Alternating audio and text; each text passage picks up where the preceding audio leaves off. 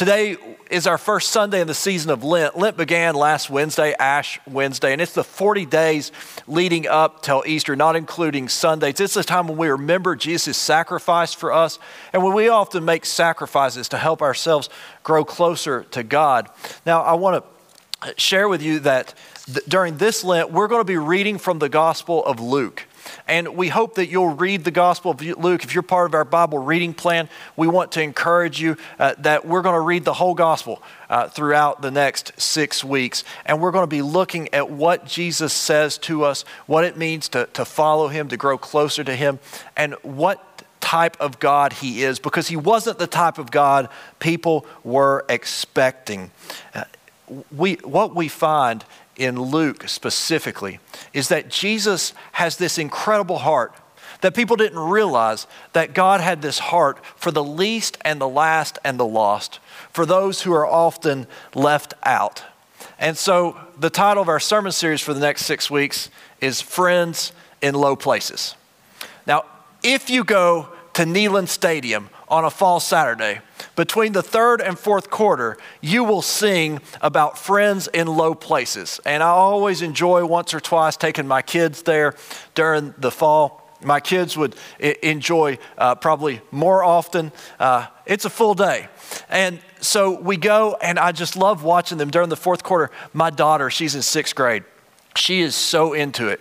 She sings every word, except just heart of gold. She leaves out the words about alcohol. She just doesn't say them, but she's belting out every other word at the top of her lungs. Now, my 3rd grader, John, he sings every word at the top of his lungs. And I'm like, hey, buddy, do you know what those words mean? He's like, no, not a clue. But I love them. We sing about, people get really excited to sing about friends in low places. And we're going to be celebrating during the next 6 weeks that Jesus has friends in low places. And in fact, it's only because Jesus is willing to have friends in low places that we're able to be Jesus' friend, that we're able to be Jesus' disciple, because he would come to the low places where we could be found to find us and to raise us up to the heavenly places with him. That's the only reason we have a relationship with Christ.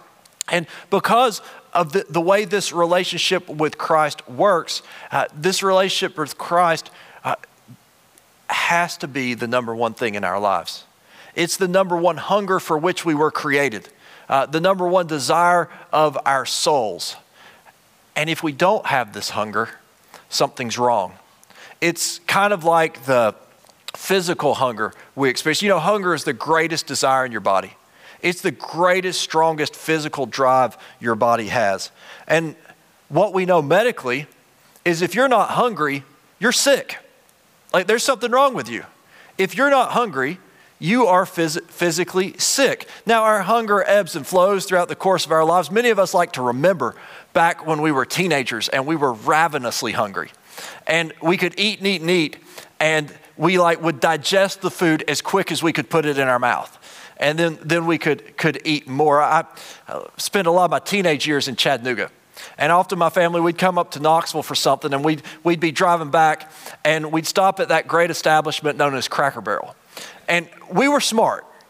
We didn't stop at the Cedar Bluff Cracker Barrel. You're going to have to wait 45 minutes.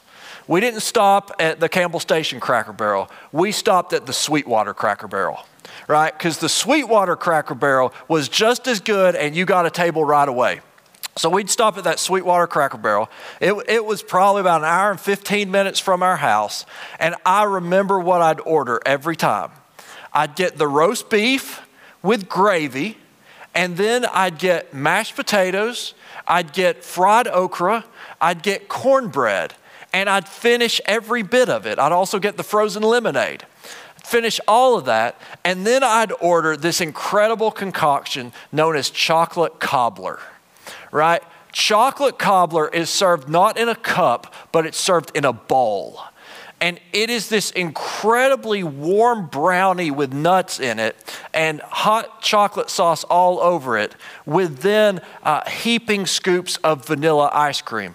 And I would finish each bite, and after finishing that, I would have to unbutton the top button on my jeans in order to walk out of the restaurant because I was so full, because I had been so hungry when I came. Now, I went back to Cracker Barrel recently, and they no longer have the chocolate cobbler. And so I just want to say this morning, if any Cracker Barrel executives are listening, for the love of all things good, bring back the chocolate cobbler. I know the Surgeon General doesn't want it back, but bring it back.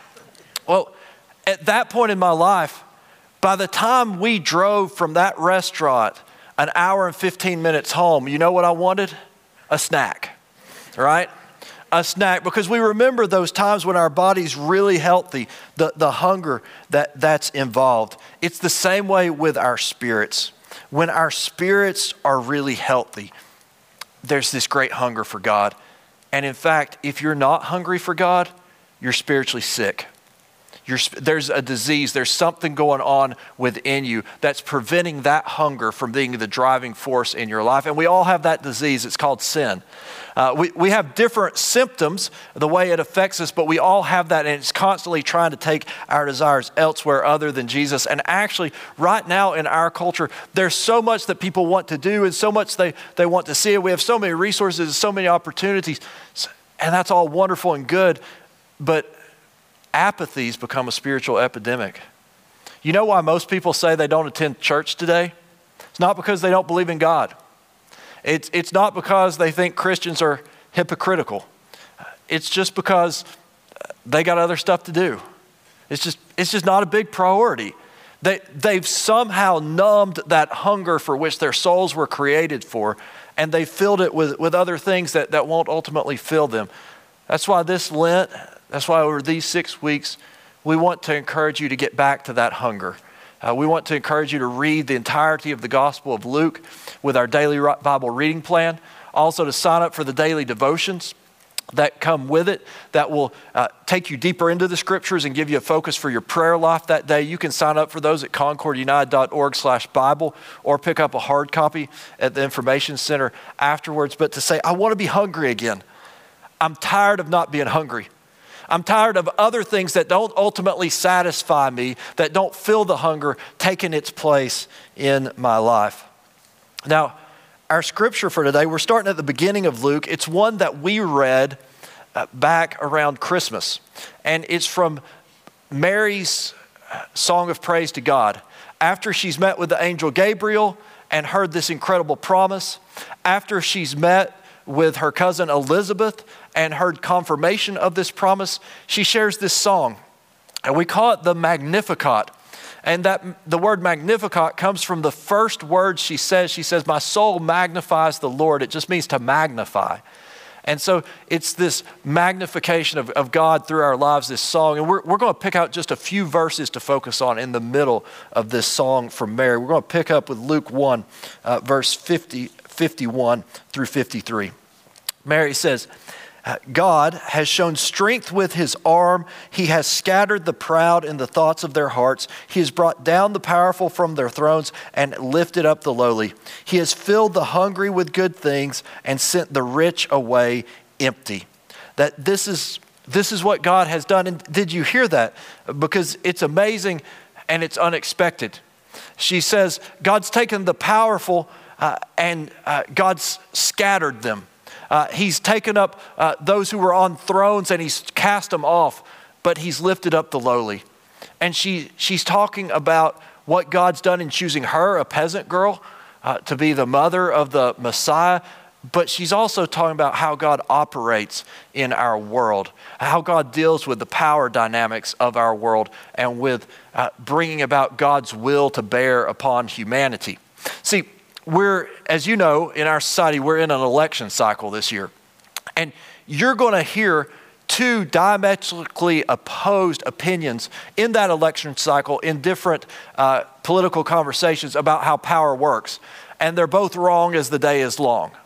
And one of those that you're going to hear is going to be that those who already have that power because they deserve it, because God wants them to have it, and because they're great people.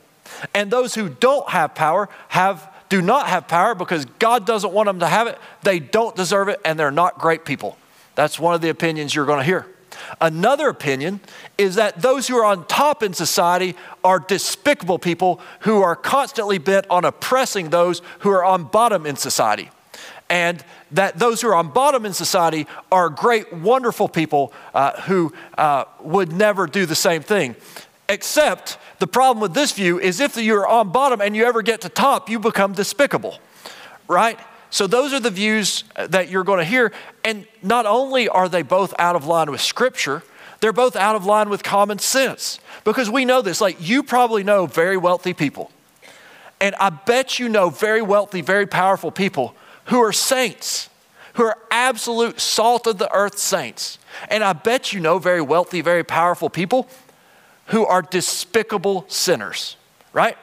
Who live disgusting lives. I bet you also know people who don't have much, who are salt of the earth saints, and people who don't have much, who are despicable and morally repulsive. I bet you know those folks. And what God does here is God tells us how God's going to work. That, listen, it doesn't just say God will cast down anyone who's in a position of power. It says he has scattered the proud in their thoughts, and he has brought down the powerful from their thrones. What that means is you might have a position of power, but you need not be proud within it. You need not think, well, I have this because I'm better than everybody else, because I'm deserving, or I have this for my own purposes. I remember learning this lesson from a mentor of mine. I got to spend a summer working for him. He was senior pastor of the largest Methodist church in the state of Michigan. And I was sitting in his office one day, and I tell you what, apparently in Michigan, not only do they make nice cars, they make nice furniture. Because this office was ornately adorned. I mean, there wasn't a speck in that office that hadn't been thought out of how it should look. And it was obvious that the church really placed a high emphasis on that office. And we're sitting around this mahogany coffee table in his office, and I said, you must feel pretty good about yourself being senior pastor of this church. And he said, I'm not senior pastor of this church. And I said, what? Your name's on the door. Like, it's right there. I can read it, and under it in small print, it says senior pastor. You're senior. He said, no, I am steward of the office of senior pastor in this church. I don't deserve to be pastor of the smallest church in the smallest town on the planet. I am steward of an office, and I'm steward of an office for a certain amount of time. But it's not about me. It's about this organization, and it's about right now me having a particular role to do whatever I can for the good of this organization, because what's good for this organization ultimately is what's good for the kingdom of Christ. What he was expressing was a servant mindset that wasn't proud, and that affected me deeply. And it caused me to look at everything I had over time as a steward.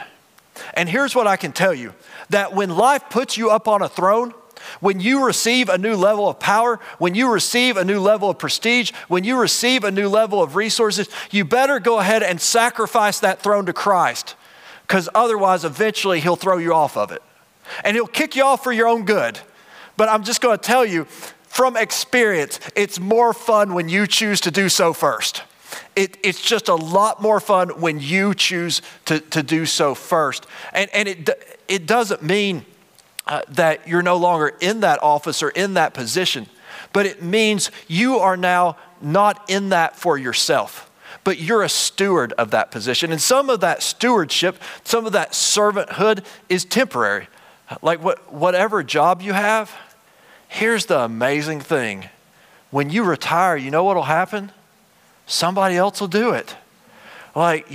Somebody else will just come do that. It's the most amazing thing that happens. We think we're indispensable, and then somebody else comes and does it. And then there are some things that nobody else can do. For instance, I am the steward of the office of husband of Rebecca. And that's till I die. And it never changes. And if I don't steward that office, there's nobody else who can love and honor and respect in the way that's supposed to be done in that bit. And same thing with my kids. I am the steward of the office of father of Sam, Susanna, and John.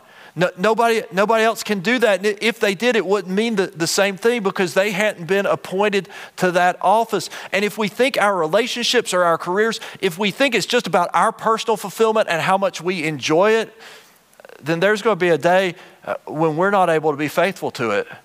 Because there are days when what we need to do isn't enjoyable.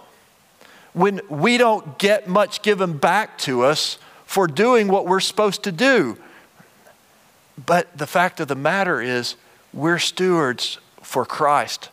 Christ is on the throne. We're just stewards of what he's given us. When I go and talk to my financial advisor, I'm not talking about my resources. I'm talking about the accounts that I am stewarding on behalf of the one who owns the cattle of 1,000 hills. They're not mine. They've been temporarily given to me, temporarily entrusted to me for the purpose of using them in line with the will of the King and for the good of the kingdom of God. And I'm not here to tell you I do that perfectly. I'm sure I make 1,000 mistakes every day, but I at least try to know what my purpose is and why I'm trying to do what I'm trying to do. Because if you try to make it about yourself, God will throw you off the throne. He'll throw you off the throne for your own good. He'll throw you off the throne because he loves you, and he'll do it because he doesn't want to see you spiritually malnourished. You see, you can't be hungry for food when your belly's already full. That's why some of you have been on diets where they tell you drink a glass of water before your meal and a glass of water after your meal. So you fill up your belly.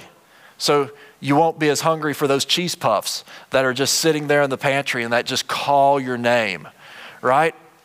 They'll tell you, because if your belly's full, you can't be hungry. It's the same way with God. You can't be hungry for God when you want something else more than God. You can't be. One of the things we shared with our confirmation class is that this Christianity, there's no debate about who's number one in Christianity. That debate is settled, and if you're still having that debate, you're probably not ready to come up here and profess your faith. Now, we struggle to live out that debate. That's fine. But if you don't know that debate's been settled, then you're probably not ready. I remember one time, I guess it's probably around New Year's, I was getting on a new workout plan and I went to my gym and I had a meeting with the fitness guru there.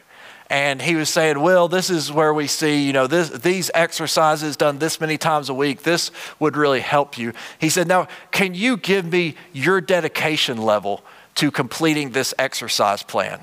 He said, scale of 1 to 10. I said 7, right? 7. And he looks at me and he goes, that's not good.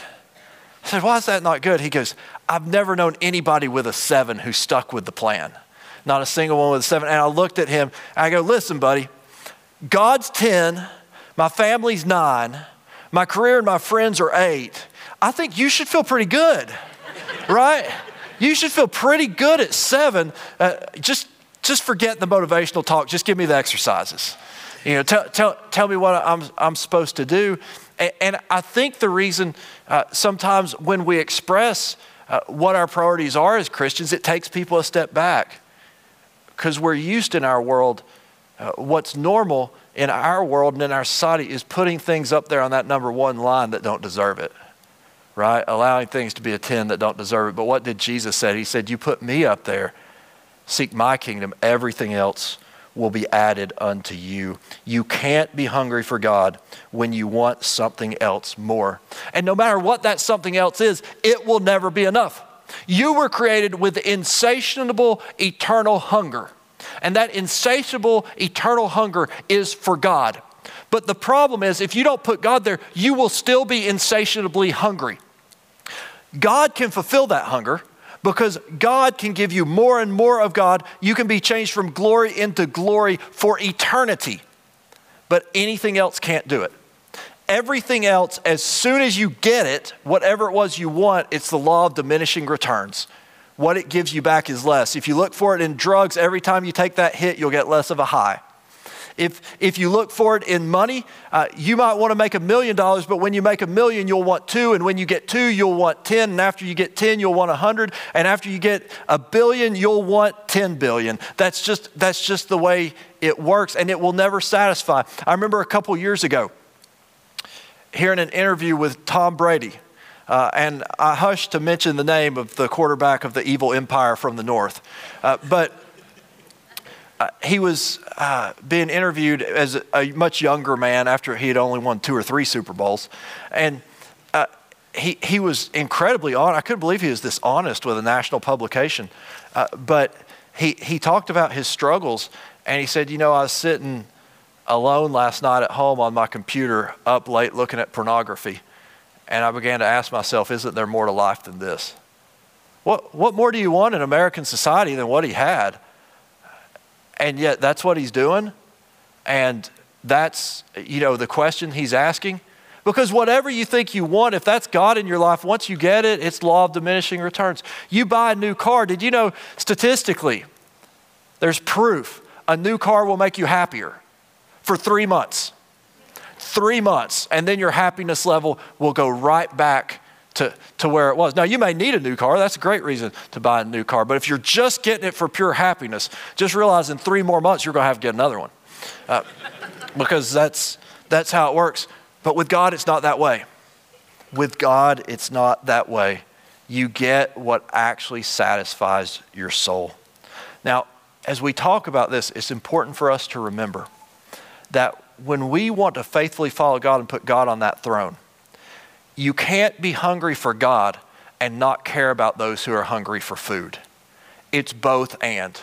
There's a lot of scriptures like this where we say, God, are you talking about just those who are physically hungry or those who are spiritually hungry?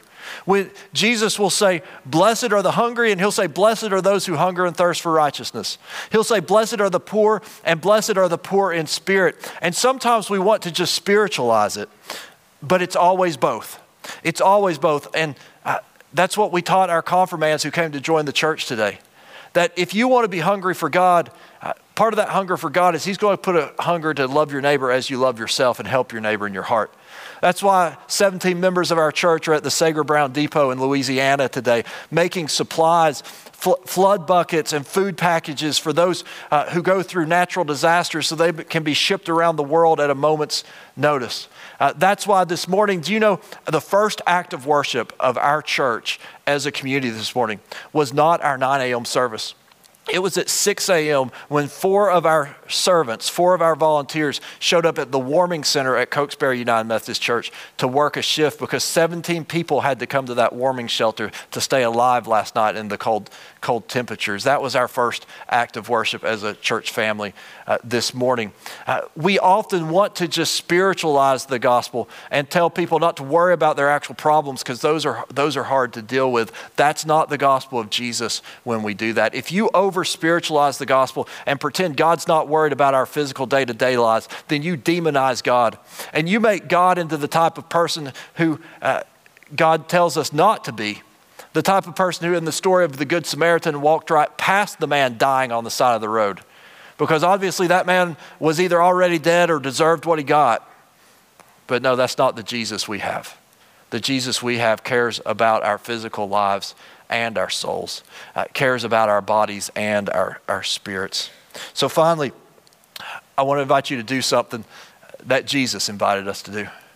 I want you to spend up until Easter focused on how you can become hungry for God. And the way Jesus taught us to do that was to fast. Now, we don't like fasting in our American culture. And we like fast food. We don't like fasting. But Jesus didn't talk about fast food. He talked about fasting. And he told us to fast, and he fasted. And he did so because it helps you connect to God. He didn't do so to prove his willpower. He didn't do so as a test of endurance. He did so to seek God. I want to invite you to do so, to seek God. Not so others will. In fact, he told us, don't act miserable and don't just lift yourself up for others. So if you choose to fast this Lent, I got a rule for you. No posting on social media about it. Don't do it. Talk to your loved ones about it, but do it just so you can seek God. We're encouraging this And if you've never fasted before, we have a brochure on it. You can pick one up outside. It'll help you, because if you've never done it before, there's just some good pointers that will help. But what we're encouraging you to do is to fast on Fridays from 9 a.m. to 3 p.m., the hours Jesus was on the cross leading up to Easter. And every time you have to adjust your schedule to do this, to remember his sacrifice for us. Some of us are going to fast longer than that. Some of us, medically, that wouldn't really be healthy for us. That's okay. You'll find your own way. And in fact, you'll find in this brochure different options based on the particularities of your life and your medical needs. But to say, Jesus, you gave up everything for me. I'm going to give up something significant for you. And I'm going to use that to remember you. I'm going to use that to draw closer to you. And every time it inconveniences me, I'm going to think about the areas where I've put myself on the throne. And I'm going to sacrifice that throne to you. And I'm going to become a steward of that power. I'm going to become a steward of that responsibility that you have placed in my life. Because what happens when you do that is you find a faith and you find a life and you find a strength that's not just worth living for, but that will see you through whatever life brings to you. We've lost a lot of saints in our church in the past few months. And as I've gathered with them, often in hospital rooms during the last week of their lives, as I've talked to their families after their passings, I've been inspired because they've taught me something. I've realized in each of those moments, I've been invited in not just to be a servant and to try and help, but also as a sacred gift from God to be in those sacred moments. And they're teaching me something. They're teaching me how to die. They're teaching me how to die faithfully, because one day I'll have to do that. One day you'll have to do that. And what will determine if you can do that is if you're on the throne or not, or if Jesus is on that throne. And it's amazing to me how I've seen people who for some reason or another, they were on that throne and they gave it up. They gave it up in those last weeks. And I saw people who they weren't. They spent their life putting Jesus, elevating Jesus. And I saw this peace that was a part of them. And I saw this trust, and I saw this hope, and I saw this eager expectation. Not that they wanted to leave everyone else, but that they knew there was something better coming. It was like a vacation. And they were sorry they couldn't take everybody else with them, but they kind of had this little grin because they had a feeling it was going to be unbelievable. I want to live with that confidence. I want to die with that confidence. I want you to live with that confidence. I want you to die with that confidence, but I can't give it to you. Fasting each day on its own can't give it to you. Just reading your Bible and praying each day can't give it to you, but the Holy Spirit can. And doing all those things, not just to prove we did them, but to open ourselves to that Spirit, I believe if we do that, then I'll believe we'll know that power that those saints knew who came before us. Let's pray together. Gracious God, we come before you today and we ask you to cast out all the things, the goals, the power, the resources that we have placed on the throne of our hearts. We know you're number one. We know you're a first. We know you're a King of Kings and Lord of Lords, but we have not always lived like it. Forgive us, we pray.